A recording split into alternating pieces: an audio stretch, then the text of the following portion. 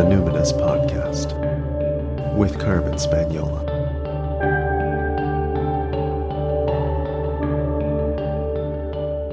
Hi there, and welcome to the Numinous Podcast, where we have interesting conversations with everyday folks about the mystery of life. I'm your host, Carmen Spaniola, joining you from the lands of the Lekwungen-speaking peoples, the Songhees and the Esquimalt First Nations, recently known as Victoria, BC, Canada.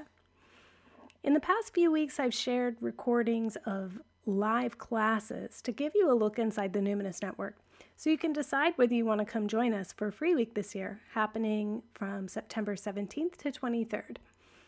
This episode is for all the folks who are, for whatever reason, familiar with chronic illness, rare disease, and or autoimmune disorder. So the Numinous Network itself was inspired by my work with clients living with chronic illness and rare diseases such as Sjogren's disease, Ehlers-Danlos syndrome, POTS, postural orthostatic tachycardia syndrome, PCOS, polycystic ovarian syndrome, and MCAS, mast cell activation syndrome. Those syndromes specifically, it started in about 2015. I had this cluster of clients with all of those diseases. What started as a professional and personal special interest, I guess you could say, became many, many hours of listening to rare disease specialists and doctors speaking at the Dysautonomia International Conference. I started attending that back in 2019. Prior to that, it was more like podcasts, reading articles. And then in June 2021, someone I know posted on Instagram about symptoms that to me read as POTS, and I directed them to Dysautonomia International. And this is a person who is extremely academic and a very detailed researcher, and within a day, they came back to me with RCCX theory. And I guess basically this is my personality now. So this is my Coles Notes, a condensed version of a longer 90-minute course that's available on demand inside the Numinous Network. Content note for this: none of this is meant as medical advice or diagnosis. It's just a theory. And I also want to say, if you are living with a diagnosis or if you're living with unexplained mystery symptoms right now, it just may not be very cool to hear me kind of nerd out on this.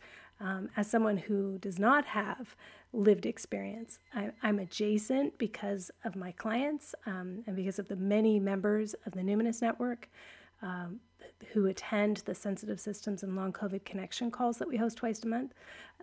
I've learned so much from them. They have all of these kinds of autoimmune disorders and long COVID that's become POTS and all of that stuff. So because of them and learning from their experiences, I've learned to spot things. I'm like the truffle pig of autoimmunity in my clients. Anyway, I'm also the parent of someone who has multiple mental and physical diagnoses who fits this profile. And so it's just easy for me to see this pattern in my extended family. And I find it very validating, especially the epigenetic pieces. And in the course, in the network, I get more deeply into why I think we should care about RCCX theory. But for now, let me just tell you about it. So what is RCCX theory? RCCX is a theory proposed by Dr. Sharon McGlathery that may explain overlapping syndromes associated with chronic illness. Now, I have reached out to Dr. McGlathery and heard back from her. She can't come on the podcast because she has chronic overlapping illnesses, and she has since passed on her research to someone else, and it just hasn't really been carried forward. However, there's a very active Facebook group you could search and find there. I'll see if I can find the link and put it in my show notes. But anyway, in a nutshell, here's what RCCX is. Co-inherited gene mutations of the RCCX module lead to overlapping rare genetic diseases and syndromes in families and individuals. So this RCCX module has been noted for allowing co-inherited mutations at a very high rate.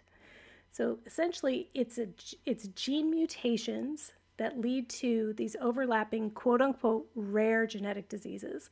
And it can happen in just one person. But the thing about the theory that's so helpful, I find, is that it casts a wider net to show that you can probably detect this gene mutation as contributing to your autoimmune disorder or your genetic disease by looking at clusters of symptoms in the family or in affiliation. So it can be chosen family as well. So let's get into it a bit more. So stress is often what sets it off. This mutation creates a stress vulnerability in people who have this gene mutation.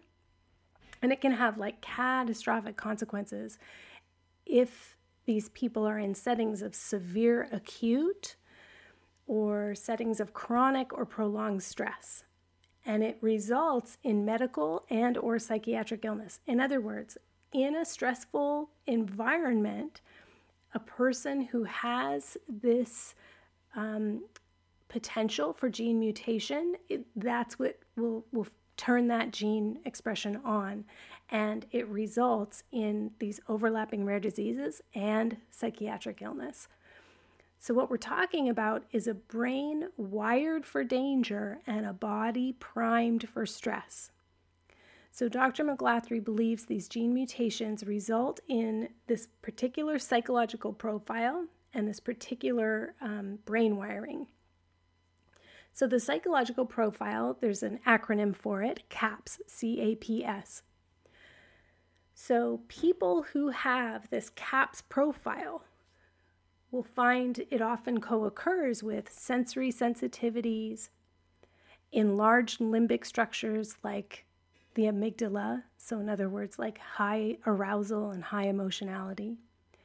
They'll have enhanced empathy, superior pattern recognition, perhaps autistic features like hyperfocus or obsessive special interests, and dysautonomia, which is a chronic dysregulation of the autonomic nervous system. And women and people with hypermobility are possibly even more affected.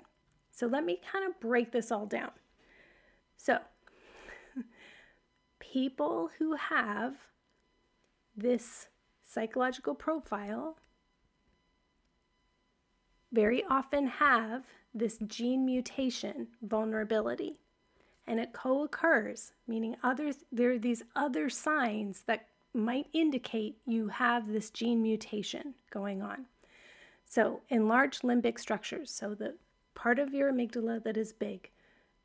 The amygdala is where emotionality and arousal comes from. So that can just be a more intense emotional experience. And enhanced empathy. So now there's a difference between cognitive empathy, which is reading visual and tonal cues, and affective empathy. Affective empathy is like instincts and involuntary responses to the emotions of others. So here's why this is important. Heads up. This is particularly important to be aware of if you or someone you love is autistic. So autistic folks can and do feel empathy. I'm quoting Oliver Choquette from an earlier Numinous podcast episode. But the current research does show that very often people who feel emotions very strongly, they are missed or not diagnosed with autism because there's this popular fallacy based on very old and patriarchal understandings of autism. I'm going to talk a bit more about autism in a minute. Superior pattern recognition. So pattern recognition and inductive thinking is the ability for a human brain to not only find patterns, but like figure out in a logical way what the patterns suggest or what they mean about what might happen next. So it's like precursive thought. If this happens, then that happens. And then autistic features like hyperfocus, obsessive special interest, enhanced empathy, pattern recognition. So we can think of autism, well, it's not just philosophy. The science shows that we can think of autism in terms of 4 main brain patterns that autistic people present with. So the first brain pattern that all autistic people share is a sensory motor pattern. So there's more intense activity in the sensory processing portions of the brain. And because it's so intense, there's very often either some like shutdown in this area or like attempts to quell that area. And the challenge about that of like trying to quiet that part of your brain is we need this part of the brain to help us regulate other parts of the brain and understand what's going on in our environment. So without this part of the brain, the sensory motor areas of the brain or functions of the brain, without that well regulated and helping to regulate the other parts, folks with autism can either go into hyperfocus or they'll focus on like emotionally distressing thoughts like failure and rejection, or become like hyper-analytical, trying to figure out some kind of problem. And so this is the part of the brain that enjoys stimming. This is also part of the brain that can sort of lead to vulnerability around like addiction. Now, some autistic folks have a frontal brain pattern. And so that can be more intense and involve more like a PDA expression. So PDA, if you're like learning about autism, at some point you'll come across PDA. It technically stands for pathological demand avoidance. However, disability justice advocates and like autism advocates and just like people like me often use the term persistent desire for autonomy. And I think that describes like the vibe here more accurately. It's basically like you cannot tell this person what to do. So these folks have like a more analytical presentation. They're a bit more heady. There's lots of intellectualizing. And this style of brain pattern co-occurs pretty often with ADHD. Other folks have more of an emotional network pattern. And so these autistic folks, these are like the rejection sensitive folks. And it's called rejection sensitive dysphoria. So these folks are hypersensitive to the entire range of emotions, but especially like pretty extreme fear of failure and rejection. And so they have a really tough time with self-regulation.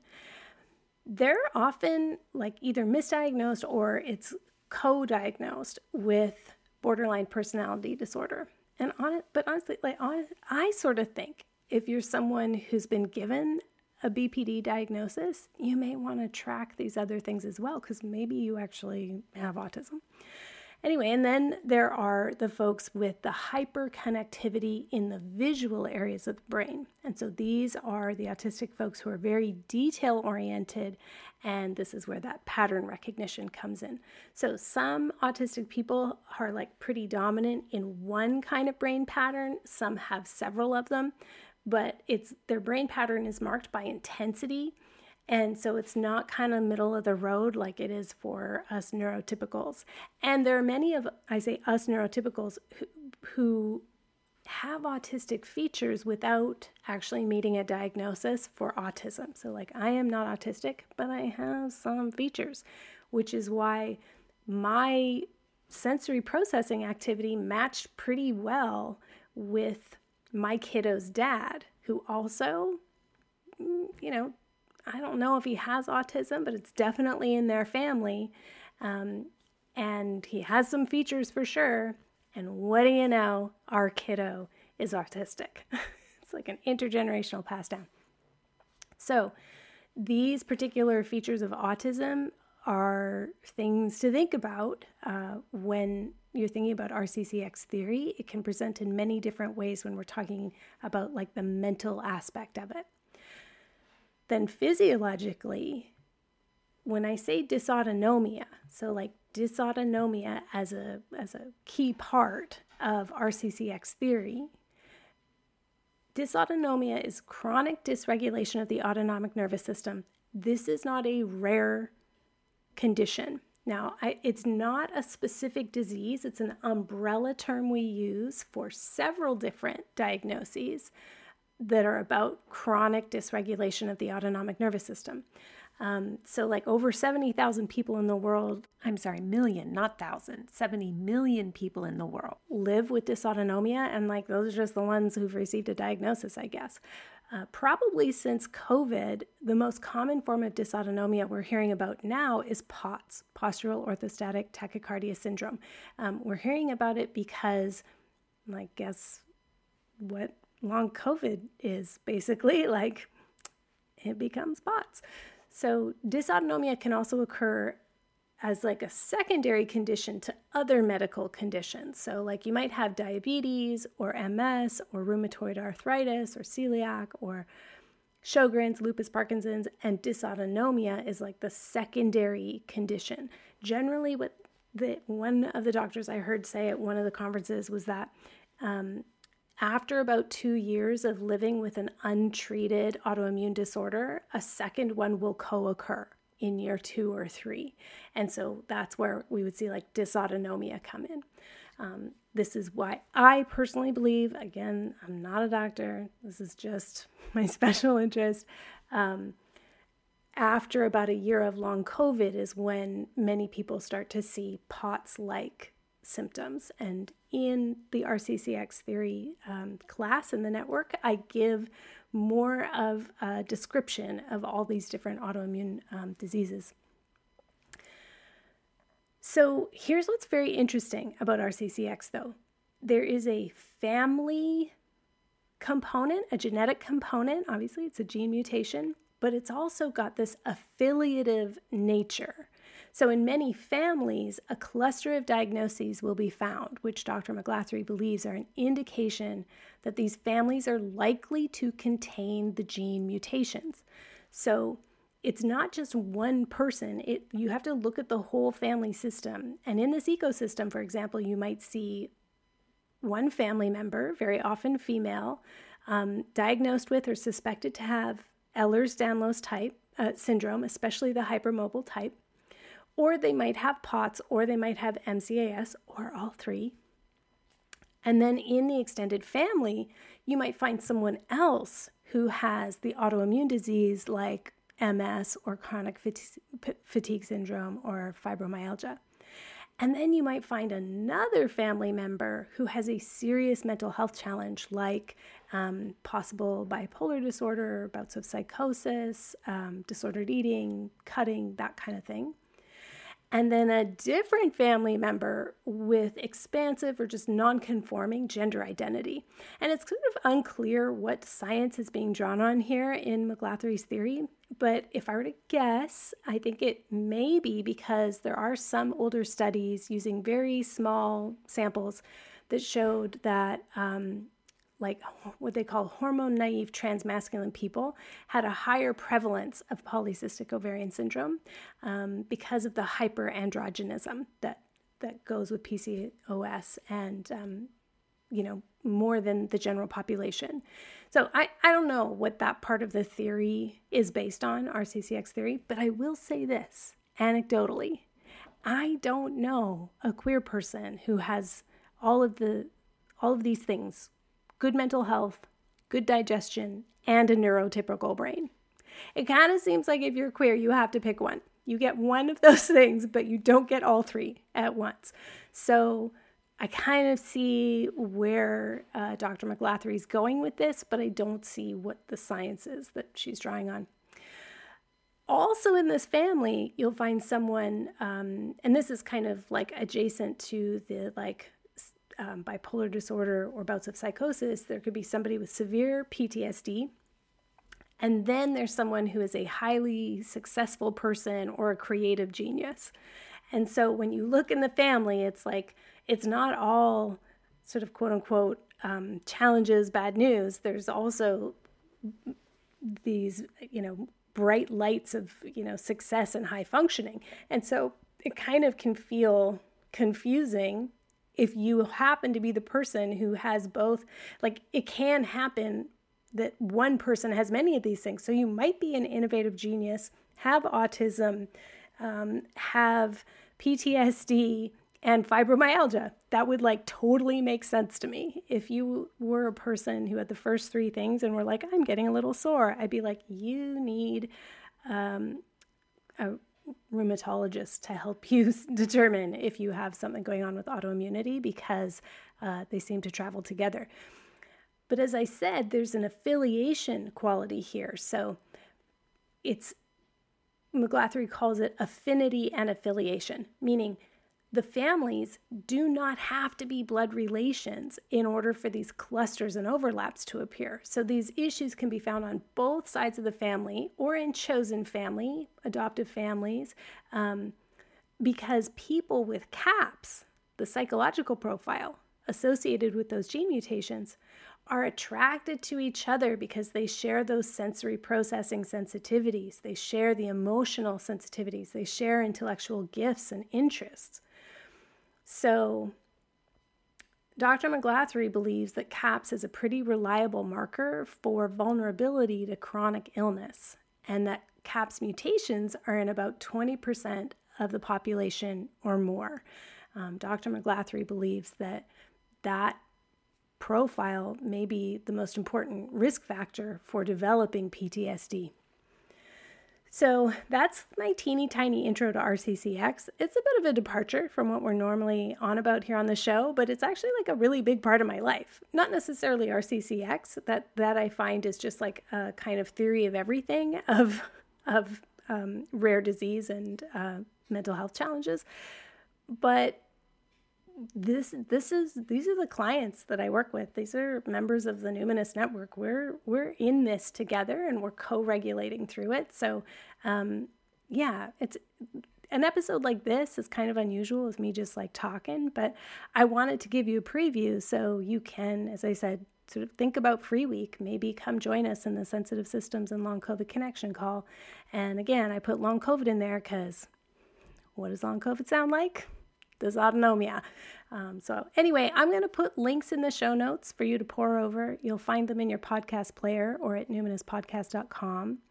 If you found this episode interesting, I'd super appreciate your positive review in the podcast app. But don't be like this person in the Netherlands who left me a 3-star review. And the title is, I'm just sharing with you because it's so like ridiculous and bizarre to me. Has some interesting topics, but often not. That's the title. 3 stars.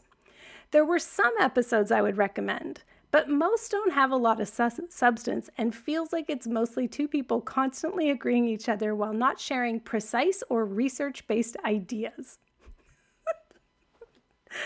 My friend, it's right in the intro. This is the Numinous Podcast, where we have interesting conversations with just regular folks about the mysteries of life.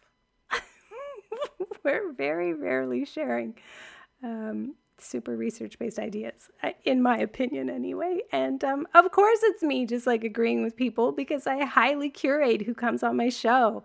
People pitch me to come on my show every week, my friends. I get so many pitches to come on this show. And like basically I have to be a fan of your work. I have to know you and be a fan of your work. And then I'm going to pursue you. That's basically how it works.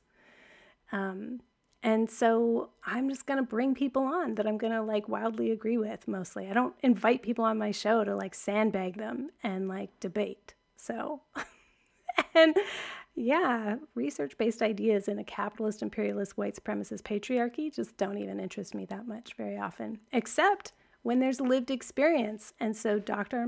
McGlathery's theory is very interesting to me, in particular because she was a doctor who was experiencing autoimmunity and started to see this in her research. Anywho, if you like the episode, please let me know with a review and maybe share it on social because I do love to know who's feeling me out there. That would be great. Anyway, to join us for Free Week, just sign up for my newsletter. The link to register will be mailed to you on September 17th. And also, just like when you're on my website, click on the tab that says Numinous Network. And if you scroll part way down, you'll find the class schedule so you can like plan accordingly. Sign up for my newsletter and learn more about the Numinous Network at carmenspaniola.com. CarmenSpagnola. Until next time, take care.